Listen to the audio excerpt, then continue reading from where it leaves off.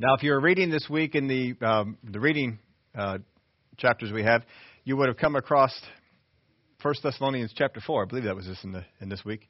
Finally, then, 1 Thessalonians chapter 4, it reads this way. Finally, then, brethren, we urge and exhort in the Lord Jesus that you should abound more and more, just as you received from us how you ought to walk and to please God. For you know what commandments we gave you through the Lord Jesus.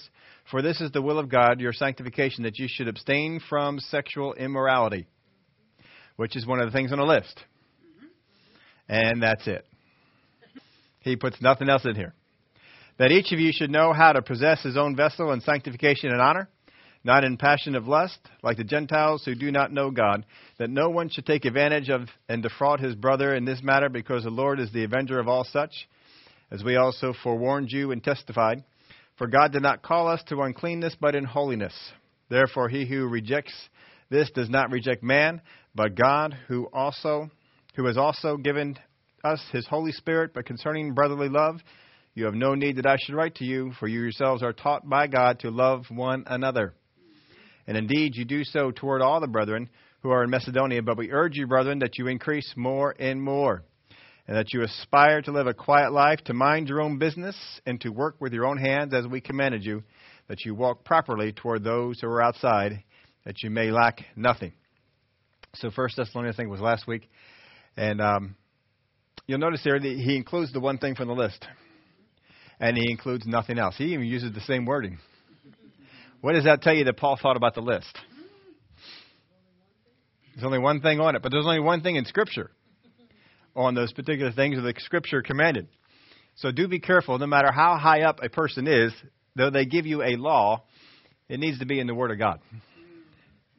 And especially when we put that law onto new converts. I hope some of you gave it some thought this week as what kind of laws we would expect. Because obviously we expect some kind of behavior change. And you can't go into it, well, just get saved and whatever you want to do is fine.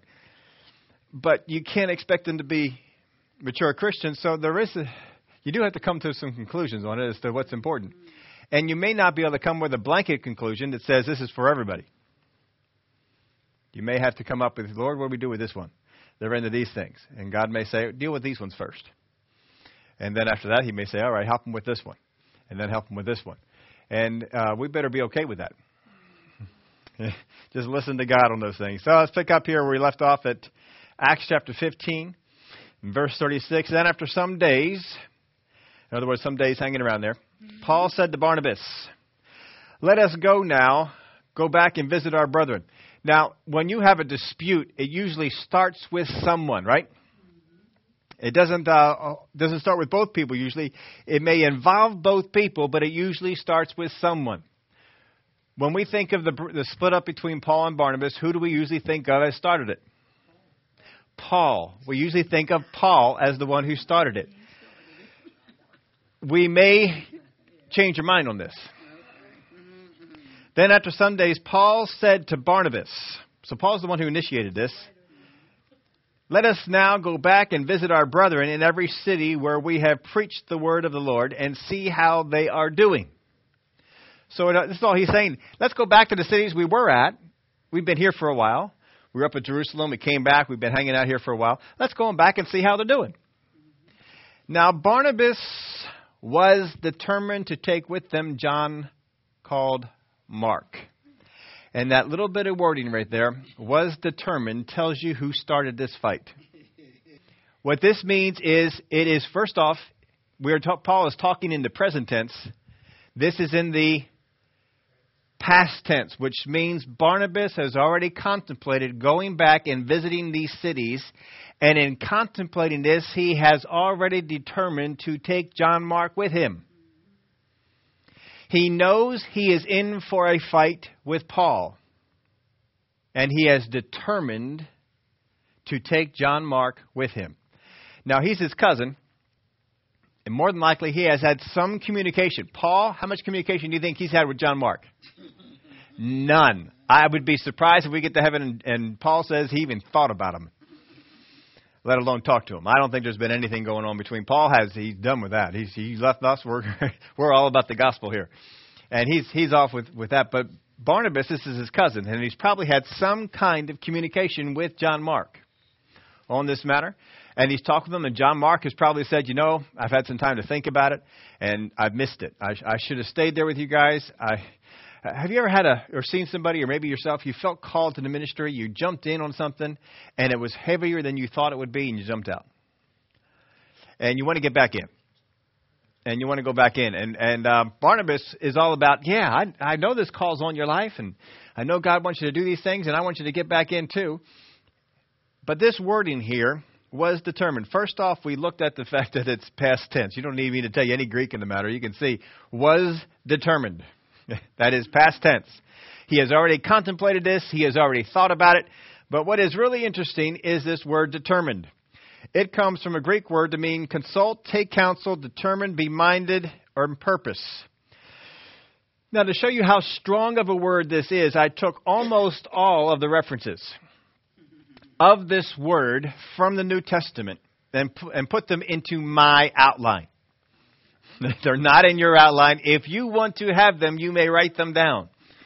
But we were a little tight on space, and I kind of figured we wouldn't have enough room for this. It's not that important that you do it, but if you want to, you can either write them down or come up and get them afterwards.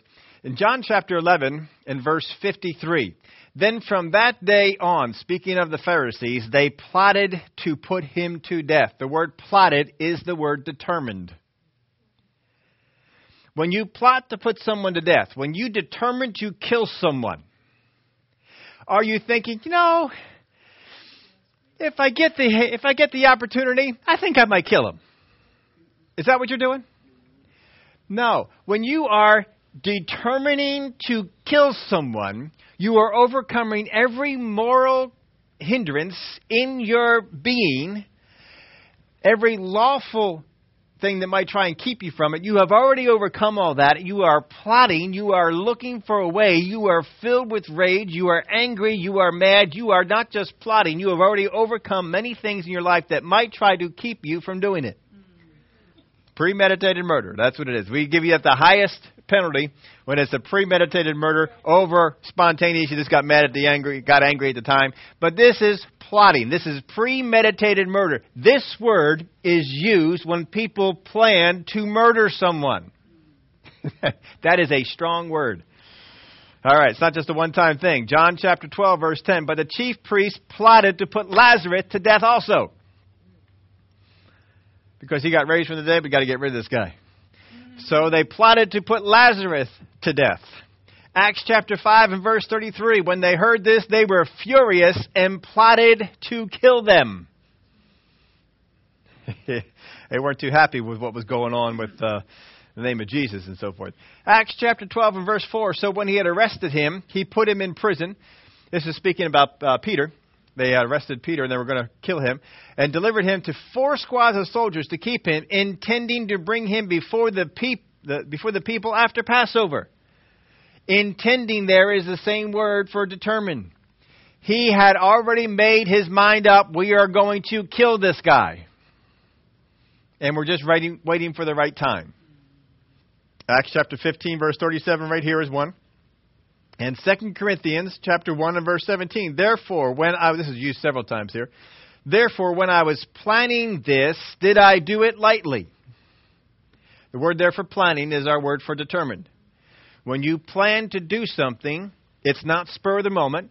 You take time to figure it all out. You become determined to get that thing done. If you are planning a vacation, you plan on where the money's coming from. You plan on where you're going. You plan on the tickets or the mode of transportation you need. You plan on the hotel accommodations.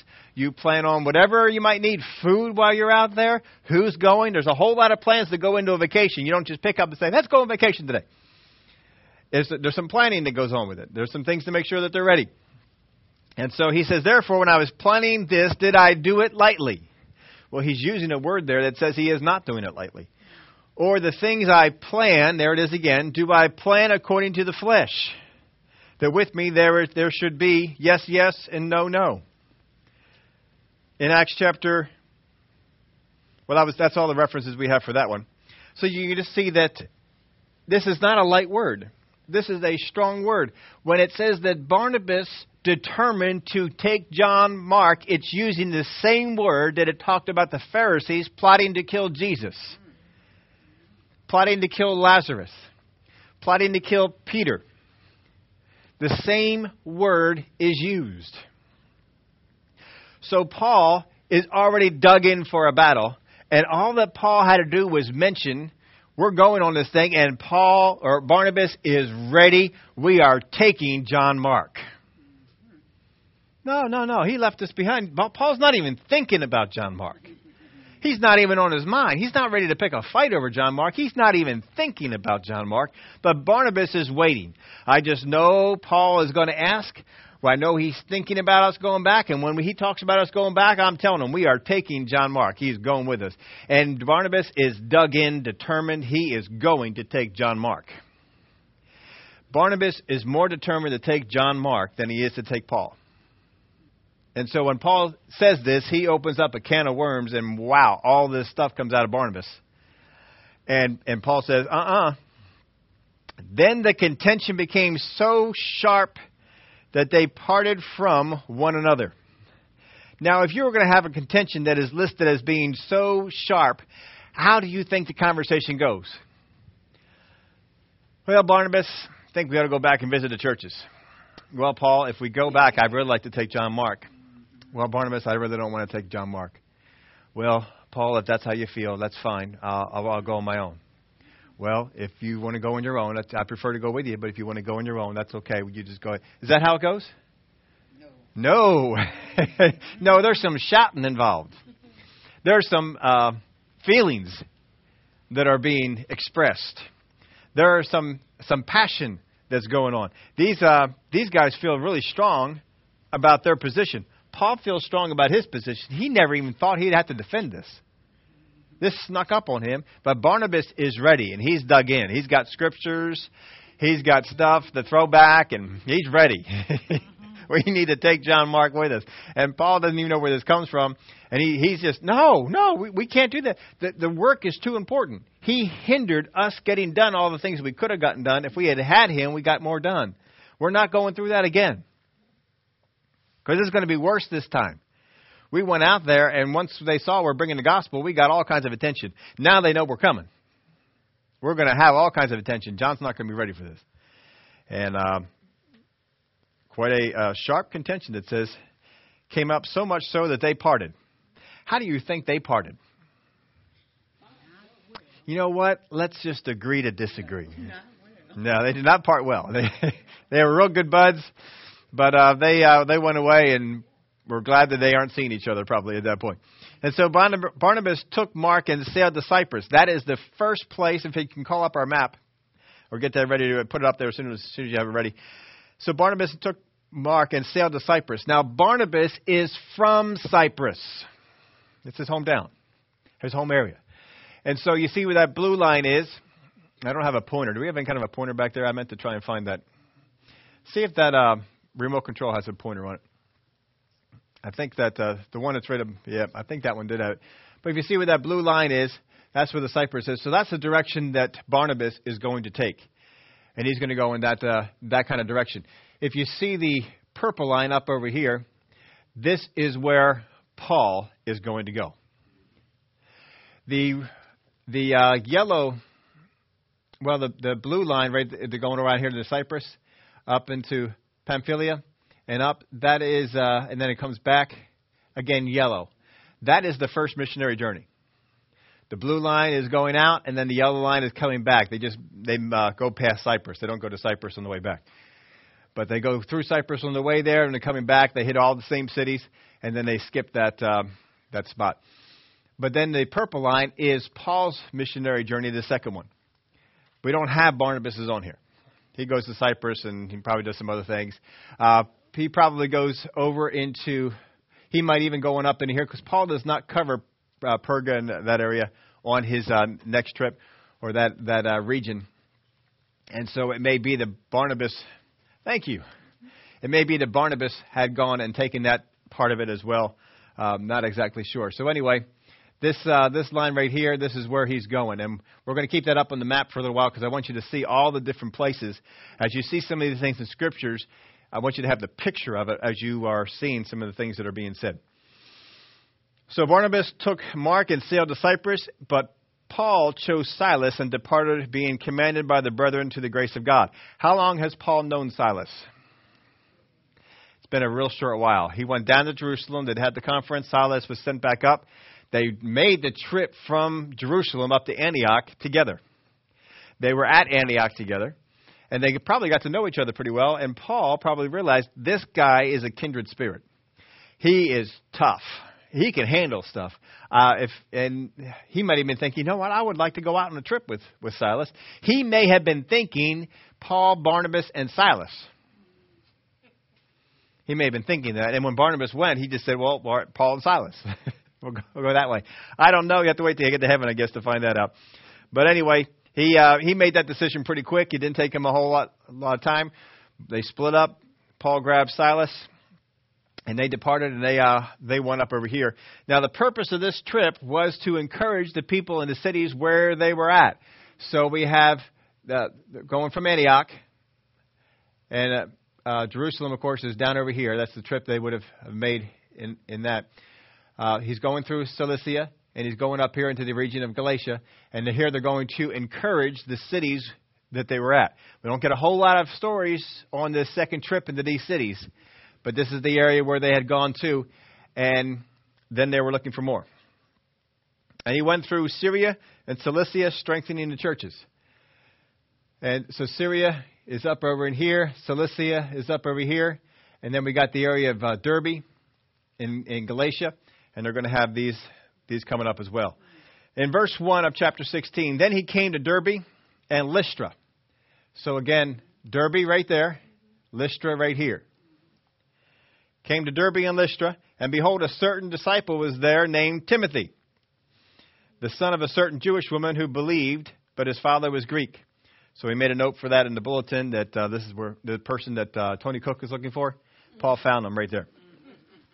He's in search of Timothy. Paul found him right over in this area. And he found Timothy, and he saw something good in Timothy, so he brought him along to mentor him up. And, of course, we know what Timothy became. Quite a good guy. And Timothy will eventually come, and he will be the pastor over the city of, remember? Ephesus, right over here. All right. If you not here and present, don't have this map up on the screen, can't help you. I don't know what we can do. Maybe somehow we can find a way to put this up on the internet, but whatever it might be, we'll see what we can do on that one. But Timothy comes along, and the son of a Jewish woman who believed, but his father was a Greek. So there's a mixed marriage, and more than likely, he was certainly God-fearing. Whether his father was a Greek but became God-fearing, I would assume that from the type of man that Timothy was. But anyway, we'll go on. He was well spoken of by the brethren who were at Lystra and Iconium.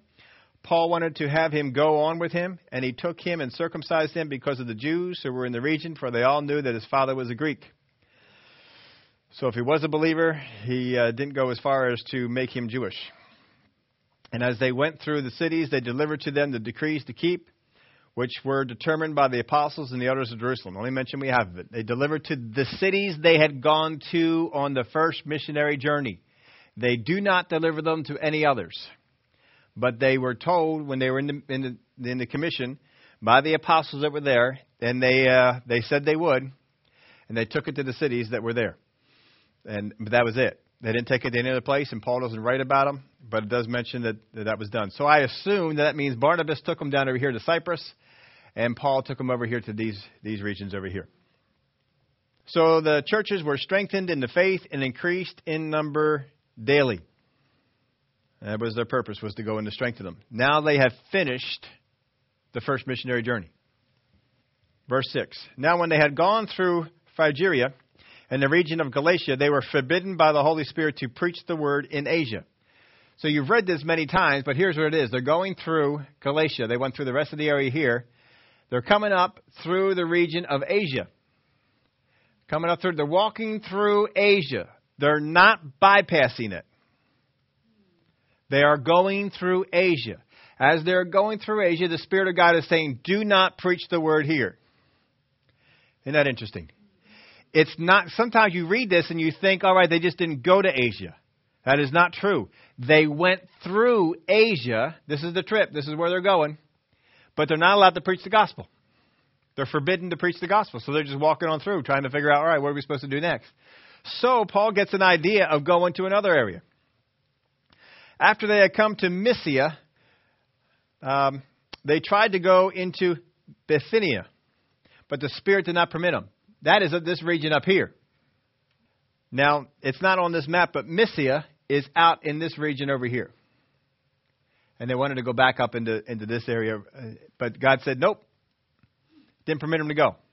So they don't even touch that area except for this little tiny bit over here. They're walking through it. I guess either they assume or they know where the road is or whatever it is. They're not preaching the gospel here. So they're going from here all the way over to here, and they do nothing. Nobody, no preaching, no stories. They went from Antioch to here, which is about the same distance, and did all those cities, and nothing on that next part. That's a lot of walking, and nothing that you're doing.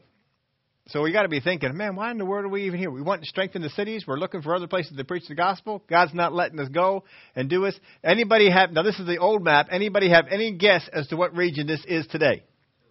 Turkey. It's the region of Turkey. They were not allowed to preach the gospel in the region that we call Turkey. Look at what is here. Sardis, Laodicea, Ephesus. He will eventually go there on his way back into this, but he's more in the northern area of Asia Minor. These are some of the 7 churches from Revelation, and he's not allowed to go here. Now he's mostly in the northern territory. He's not in more of the southern area, and he will eventually touch Ephesus. This is all he does in Asia. He touches Ephesus, and then he gets out. But that's it. Now Ephesus has a great influence on this region, but not so much with Paul. So anyway, they come over here to Troas. So after they come to Mysia, they had tried to go into Bithynia, but the Spirit did not permit them. So passing by Mysia, they came down to Troas. And a vision appeared to Paul in the night. A man of Macedonia stood and pleaded with him, saying, come over to Macedonia and help us. Here is Troas.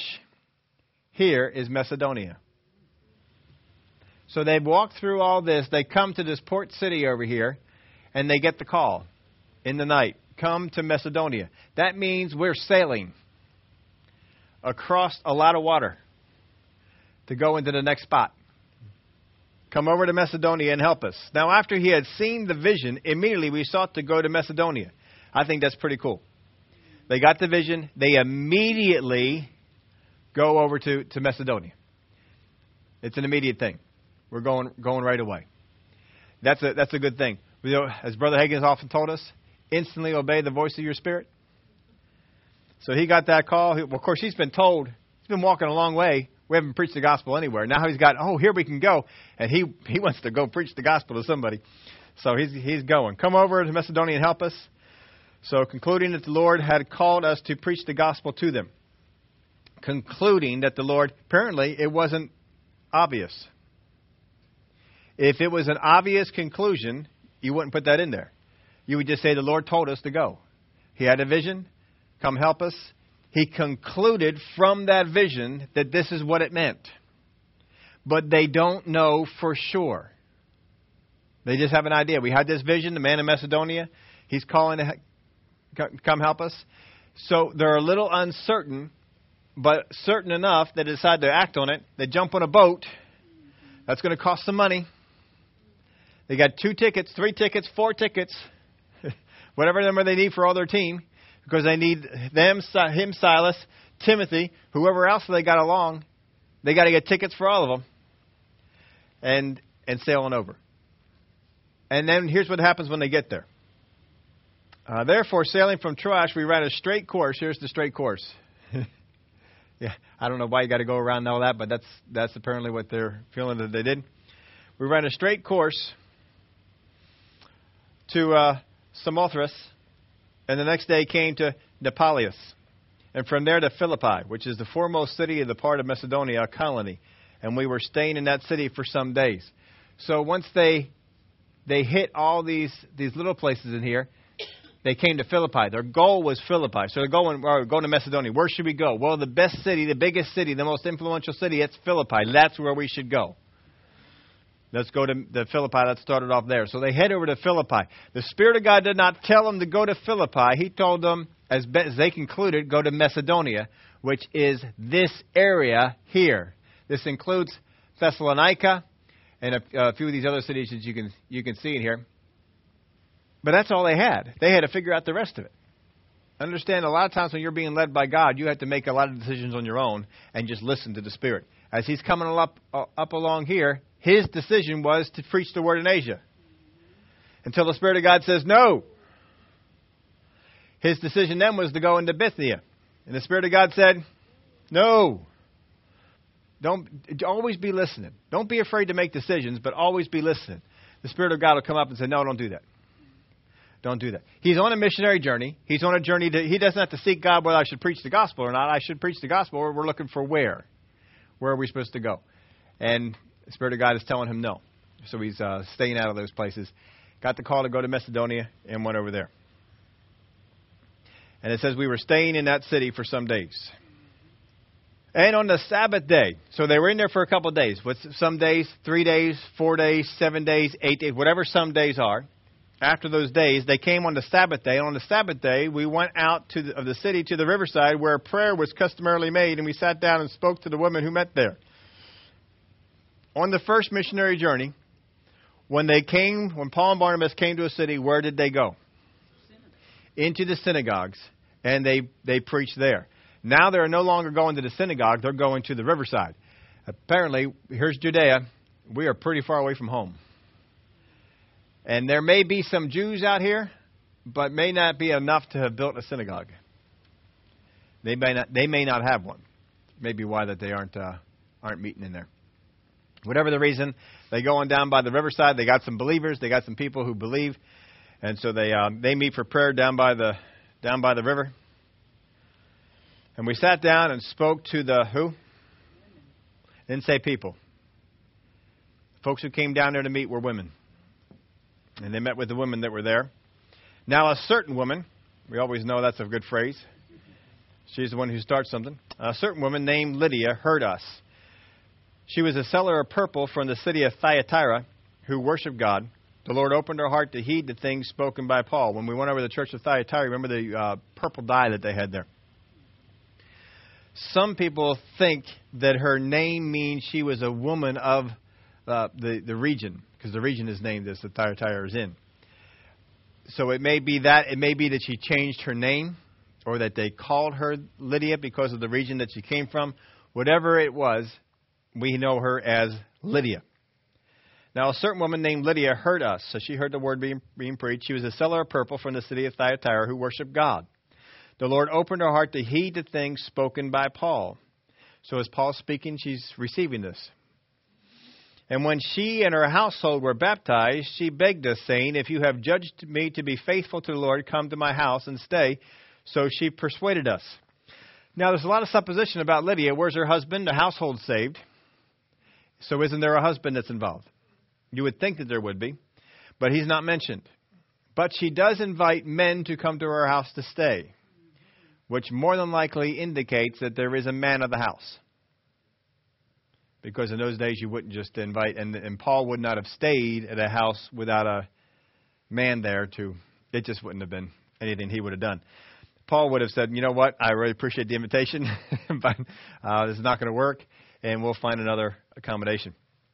So more than likely, she is married. She does have a husband. He's not as prominently involved, for some reason not mentioned in here. But her household was baptized. She brought them on home. They probably taught some more. Household got impacted. And she says, if you have judged me to be faithful to the Lord, come to my house and stay. So she pleaded us, or she persuaded us. And so they stayed there. Now it happened as we went to prayer that a certain slave girl possessed with the spirit of divination met us, who brought her masters much profit by fortune telling. Now there's a certain slave girl. She was a slave girl. She was a girl who was enslaved into this activity, possessed with a spirit of divination. The word there for divination is the Greek word that we get the word python from. If I put it in your outline there, the reason we get Python from that is the U in the Greek is generally transliterated a Y when it comes over to the English. I can give you a number of words that you would know that, like psychology. Psychology comes from a Greek word with a U. The U is changed to a Y. We have psychology. It's done many times. So it's actually Python. Python is the symbol for, I believe it's Apollos, who came down and defeated a giant python. And so when this python represents Apollos, so she is seen as someone who practices divination by the spirit of Apollos. And they feel that Apollos or one of his group, people, whatever, is in possession of her. And so it's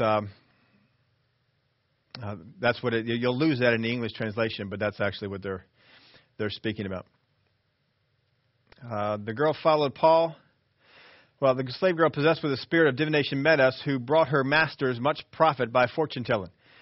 Well, this spirit of Apollos was pretty popular there, and having a girl who would prophesy or speak things, predict this future by this spirit was pretty popular. It was one that they would sought after. So people would come and they would seek after her and thereby pay them. So they would make a lot of money off of this girl. They don't care about the girl. They care about the money. They want to take care of the girl to do the prophesying so they can get the money. This girl followed Paul and us and cried out, saying, I'm going to change this on you. These men are the servants of the Most High God who proclaim to us the way of salvation. I looked in at least 6 or 7 different translations, and every one of them has this wrong. I could not find one that had it right. Look at this part here. Who proclaim to us the way of salvation. That is incorrect. In the Greek, articles are not left out without a reason. If the article is present, it is speaking of a particular thing. If it is missing, it is speaking of a general thing. Very definitive in the Greek with that. I went back to the original Greek manuscripts on this and looked at them to make sure that this was right. The article is not there. It is translated in every one that I could find, or every one that I looked in. And I looked in some good ones. I looked in ones that I like a lot. And every single one of them put the article in. She does not say, these men are servants of the Most High God who proclaim us the way of salvation. What she says is, these men are servants of the Most High God who proclaim to us a way of salvation. Is that different? It surely is. Would that seem more demonic? A way of salvation rather than the way of salvation? Yeah. That would be more of a demonic thing, to confuse the issue.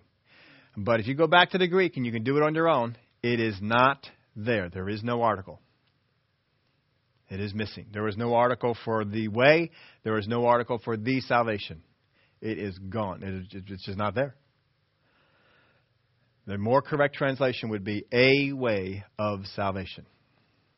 I don't know why all these other translations don't keep putting it in there. Because it's not. It needs to have the article written out. It's not something that you include in the word. It is separate from the word, and it is before the word to indicate that this is a particular way of salvation. So this is what she's going away. They're here to show us a way of salvation. Isn't that what we have in this country? There are many ways to get to heaven. Who says that your way is the right way? You have a way. Someone else has another way. That's what we're battling here now. Paul was battling it then. And this she did for many days. But Paul, greatly annoyed, turned and said to the Spirit, I command you in the name of Jesus Christ to come out of her. And he came out that very hour. Now this tells us a number of things. First off, is the woman's job to irritate Paul. Her job is not to irritate Paul. Her job is to make money for her masters. Right. That's it. So I got to ask this question. Why are the masters letting her follow Paul all these days? and not getting her over there where she's supposed to be. What's she supposed to be doing? Making money. She's not making any money following after Paul, saying these men have a way of salvation. There's no money in that. They cannot be happy that she's doing this. So, what is doing it? If it's the girl, she's intimidated by the masters. And if they threatened her, she'd back down. But if it's not the girl, if it's the spirit, and believe me, if she is possessed by a spirit this strong, you know when that spirit takes over. And these guys know when that spirit takes over this girl. And they see it in her eyes. They see it in her actions. Because demon-possessed people, when that spirit comes to take them over, their eyes change. Their voice changes. This is weird stuff that goes on. This would probably happen with this woman. And those people, those masters that were there, they probably just standing back, man, we can't do anything. We don't want her here either. Paul, you don't want her here. We don't want her here. We want her out over here making us some money. We're trying to get her away from you, but this thing has got her. And Paul's seeing this. Some people think that all of a sudden it became dawned on Paul that she's demon-possessed. I don't think so, because whatever was evident to the masters to not pull her back into making money, because they want her to make money every day. They want more money. We're not giving her a couple of days off to chase after Paul. She needs to be out there making money. Whatever is keeping them from jumping in on this thing is also indicating to Paul that this is a demon spirit. Got to be. But Paul is not sure what to do with it. You're in a new city. You know, he's asking God, always asking God, what am I supposed to do? Am I supposed to go over here to preach? Am I supposed to go over here to preach? God says no. God says no. And he said, am I supposed to cast that out? Am I supposed to do something? Am I supposed to preach to God? He's wondering, what am I supposed to do? He's not getting direction on this. And then all of a sudden, something comes over Paul where he becomes there's just this spirit of annoyance that comes over here, and it's from God. Have you ever been super annoyed at somebody that just came over you all of a sudden? Sometimes it's your flesh. Sometimes it can be God. Where you just become so annoyed but here's how you can tell. If you react in the flesh and get mad and say stuff that you shouldn't say, that's your flesh. If you say stuff that you wouldn't know otherwise, then the power of God moves, it's God. That's how you can tell. It depends on what you say and what happens after. That'll also tell you a whole lot that goes on. So anyway, she did this for many days. Now, many days, you're taking the nights off. They're sleeping. They're going, they're retiring. Paul's got to be going retiring. He said, God, what am I supposed to do with this woman? She keeps following us. She keeps going after us. I don't know what to do. You tell me what it is that we need to do, and we'll do it. And he comes out the next day, and she follows him all day long. And so he's going along here. Not a whole lot's going on. Not a whole lot's happening. All we've got is Lydia and her group. And that's it. A few other people are straggling in. Paul's got to be thinking, man, God, you called me to come into this place. We came to the most prominent town. Did we come to the wrong town? Are we in the right place? What's going on? We concluded that you wanted us to come here. But Paul, greatly annoyed, after many days, greatly annoyed. All of a sudden, this is the sudden thing that comes up. He's greatly annoyed, turned and said to the Spirit. He's not talking to the girl. I think that also means more than likely what's coming out of the girl is not the girl. It's this demon spirit thing. And can you imagine having someone with a demon spirit voice coming out of their body, saying these kind of things? That's got to put a damper on the meeting. I command you in the name of Jesus Christ to come out of her. And he came out, not immediately, it says, but that very hour.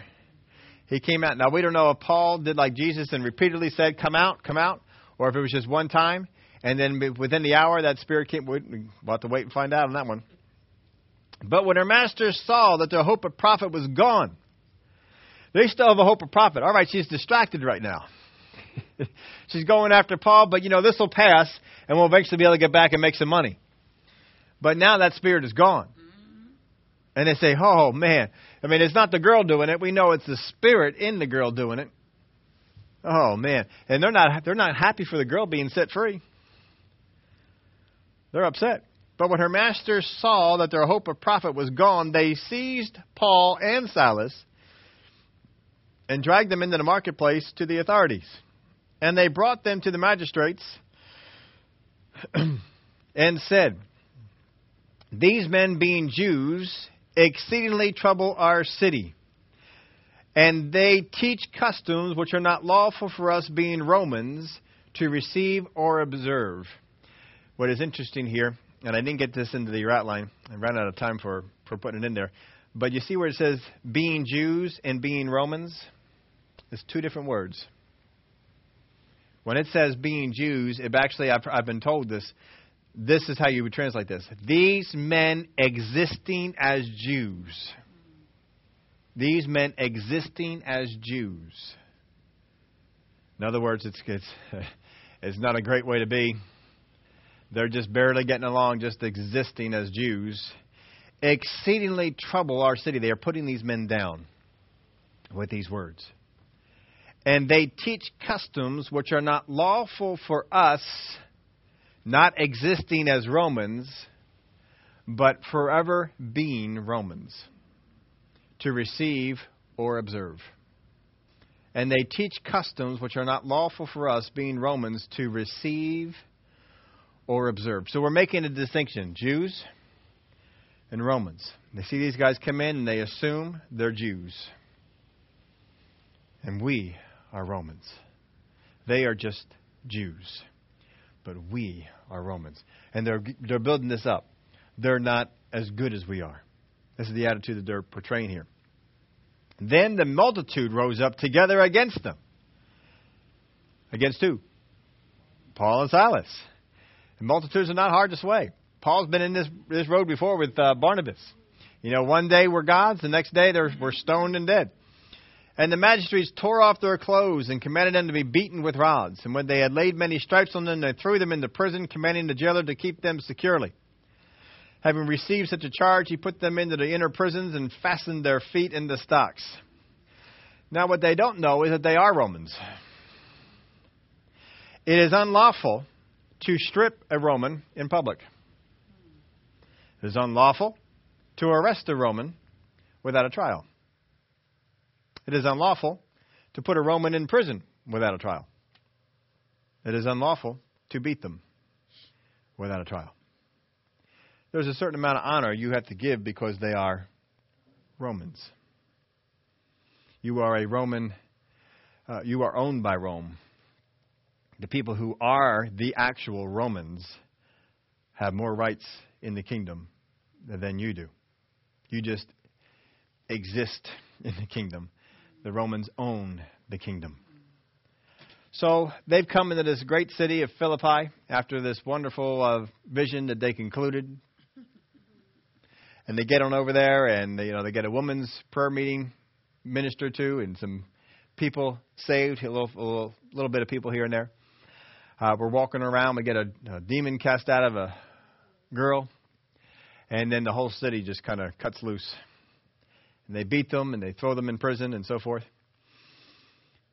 But at midnight, Paul and Silas were praying and singing hymns to God. And the prisoners were listening to them.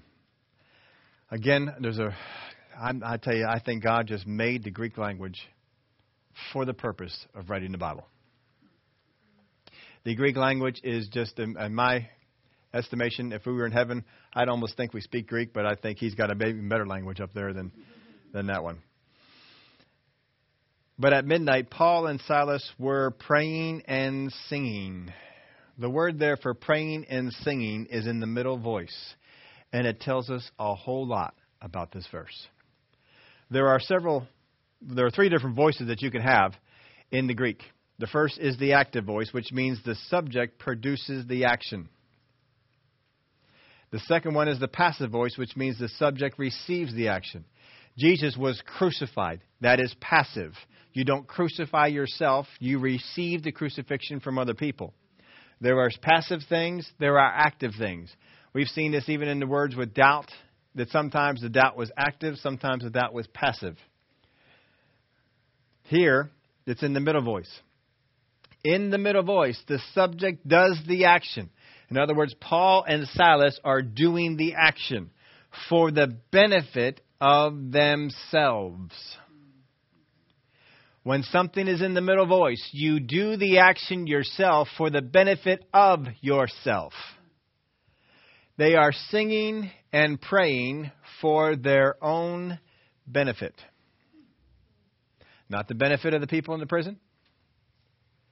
Not the benefit of the guards. They are singing and praying for their own benefit. That's why the middle voice is used. Not the active voice, which just says we're doing it. We're doing it for a particular purpose, to benefit ourselves. The words in the Bible, study to show yourself approved. The word there for study is in the middle voice. It is for your benefit. That's what we mean with that one. So anyway, we go on. With this, they were singing and praising, or praying and singing hymns to God. And the prisoners were listening to them. So they were loud enough that people could hear, but they're not doing it for the benefit of the prisoners. They're not doing it to say, see how happy we are? There's nothing like that going on. They're singing for their own benefit. Suddenly, keep that in mind. Praying and singing will be for your own benefit. You can benefit from it. Suddenly, there was a great... In fact, if you're going to benefit from it, apparently out loud does help.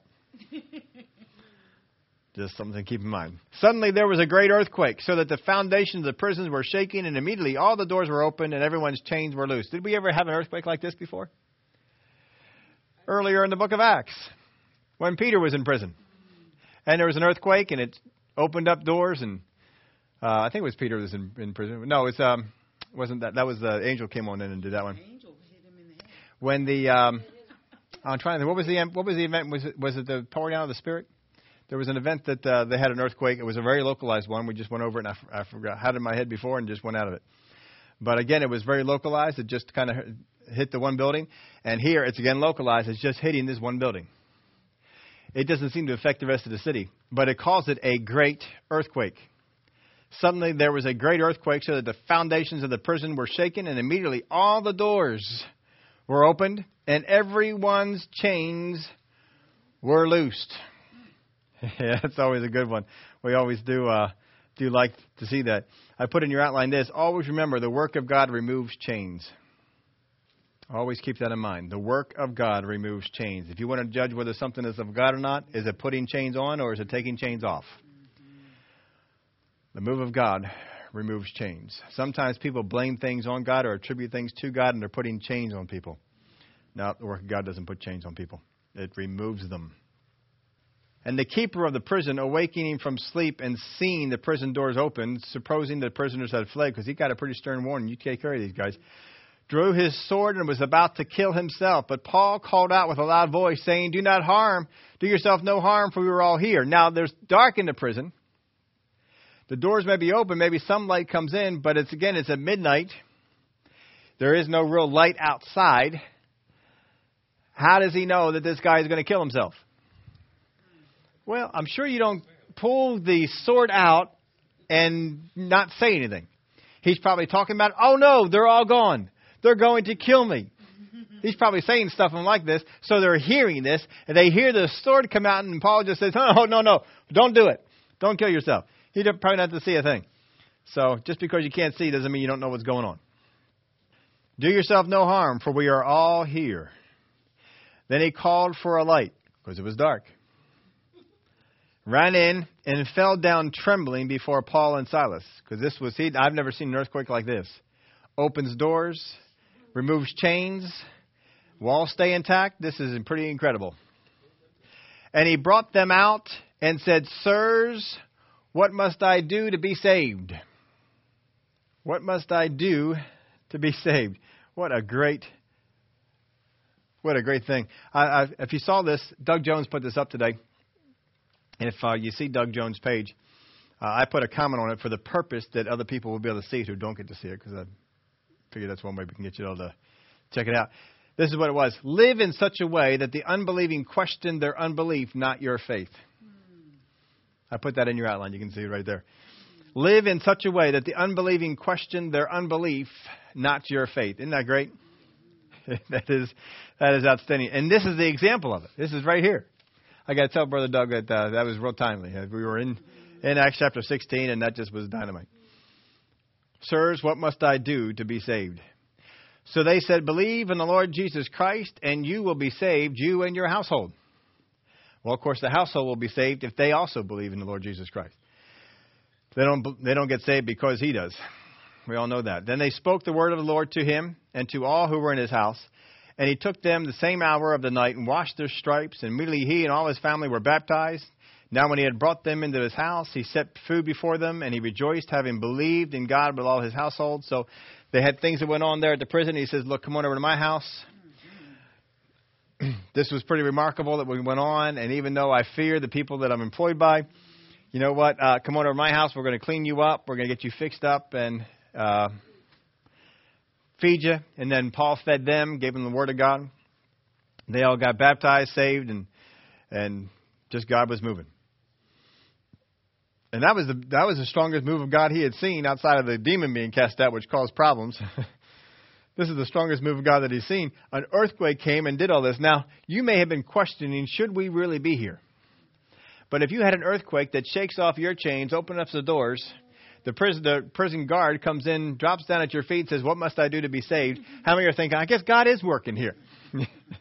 Something is going on. This is all right. I made a note in here that now the keeper of the prison wakes up. Understand this. This keeper of the prison was supposed to watch them, but he's apparently accustomed to sleeping. And he can sleep through prisoners howling and wailing and complaining about their pain, about their imprisonment, all this stuff. He can sleep right through it. He could sleep through Paul and Silas singing and praying. But this earthquake woke him up. So it had to be a pretty good one. And when it was day, the magistrate sent the officers, saying, let these men go. Well, as far as I can tell, they're at his house. I haven't seen them go back to the prison yet. Maybe they did. So the keeper of the prison reported these words to Paul, saying, the magistrates have sent to let you go. So if they're still at his house, they are gone. But if he took them back to the prison, then, I don't know, maybe he did. The magistrates have sent to let you go. Now, therefore, depart and go in peace. He's probably thinking, this is great. Paul, you got released, man. It's super. You can go. But Paul said to them, they have beaten us openly, uncondemned Romans, and have thrown us into prison. And now, do they put us out secretly? No, indeed. Let them come themselves and get us out. That would seem to indicate that they're back at the prison, but again, we're probably assuming that. And the officers told these words to the magistrates, and they were afraid when they heard that they were Romans. Well, they ought to. You'll bring the whole emperor of Rome down. You do something like that to their citizens. They do not like it. Then they came and pleaded with them and brought them out and asked them to depart from the city. They're asking, please go away from our city. They're not happy about this at all. So they don't want to go out secretly. So they came. Paul says, no, you have them come over here. You have them come over here to where we are, and you have them come down, and they tell us themselves that they want us to leave. And they came and pleaded with them and brought them out and asked them to depart from the city. So they went out of the prison and entered the house of Lydia. So he says, all right, we'll go, but you guys are going to walk us out. But they're not making a direct line out of the city. They're first off stopping over at Lydia's house. When Paul stops over at Lydia's house on his way out of the city, who's with him? All the magistrates of the city. All of the leaders of the city are now outside of Lydia's house waiting for Paul to go in and say goodbye to Lydia. That puts the magistrate's stamp of approval on Lydia and what she's doing. And when they had seen the brethren, they encouraged them and departed. So what he did was he went around to Lydia and he went around to all the brethren. Everyone who got born again in the meeting so far, he went to every single one of them. And everywhere he's going, where's he bringing? The magistrates are coming with him. They're following. They don't like this. They don't want to, but they have to because they don't want Rome to come down on them. So what Paul has done is simply this. He took the beating for the church so that when he would leave, the church would not receive one. He took the beating for them. And so from here on out, it's hands off the church. You let Lydia and those folks do whatever they want to. You do not touch them. You let them go. If they want to meet wherever you're meeting, you're not meeting there anymore.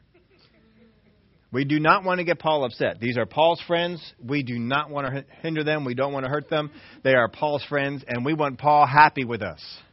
So wherever they want to meet, they meet. Whatever they want to do, they do. You just leave them alone. And they had a pass in the city.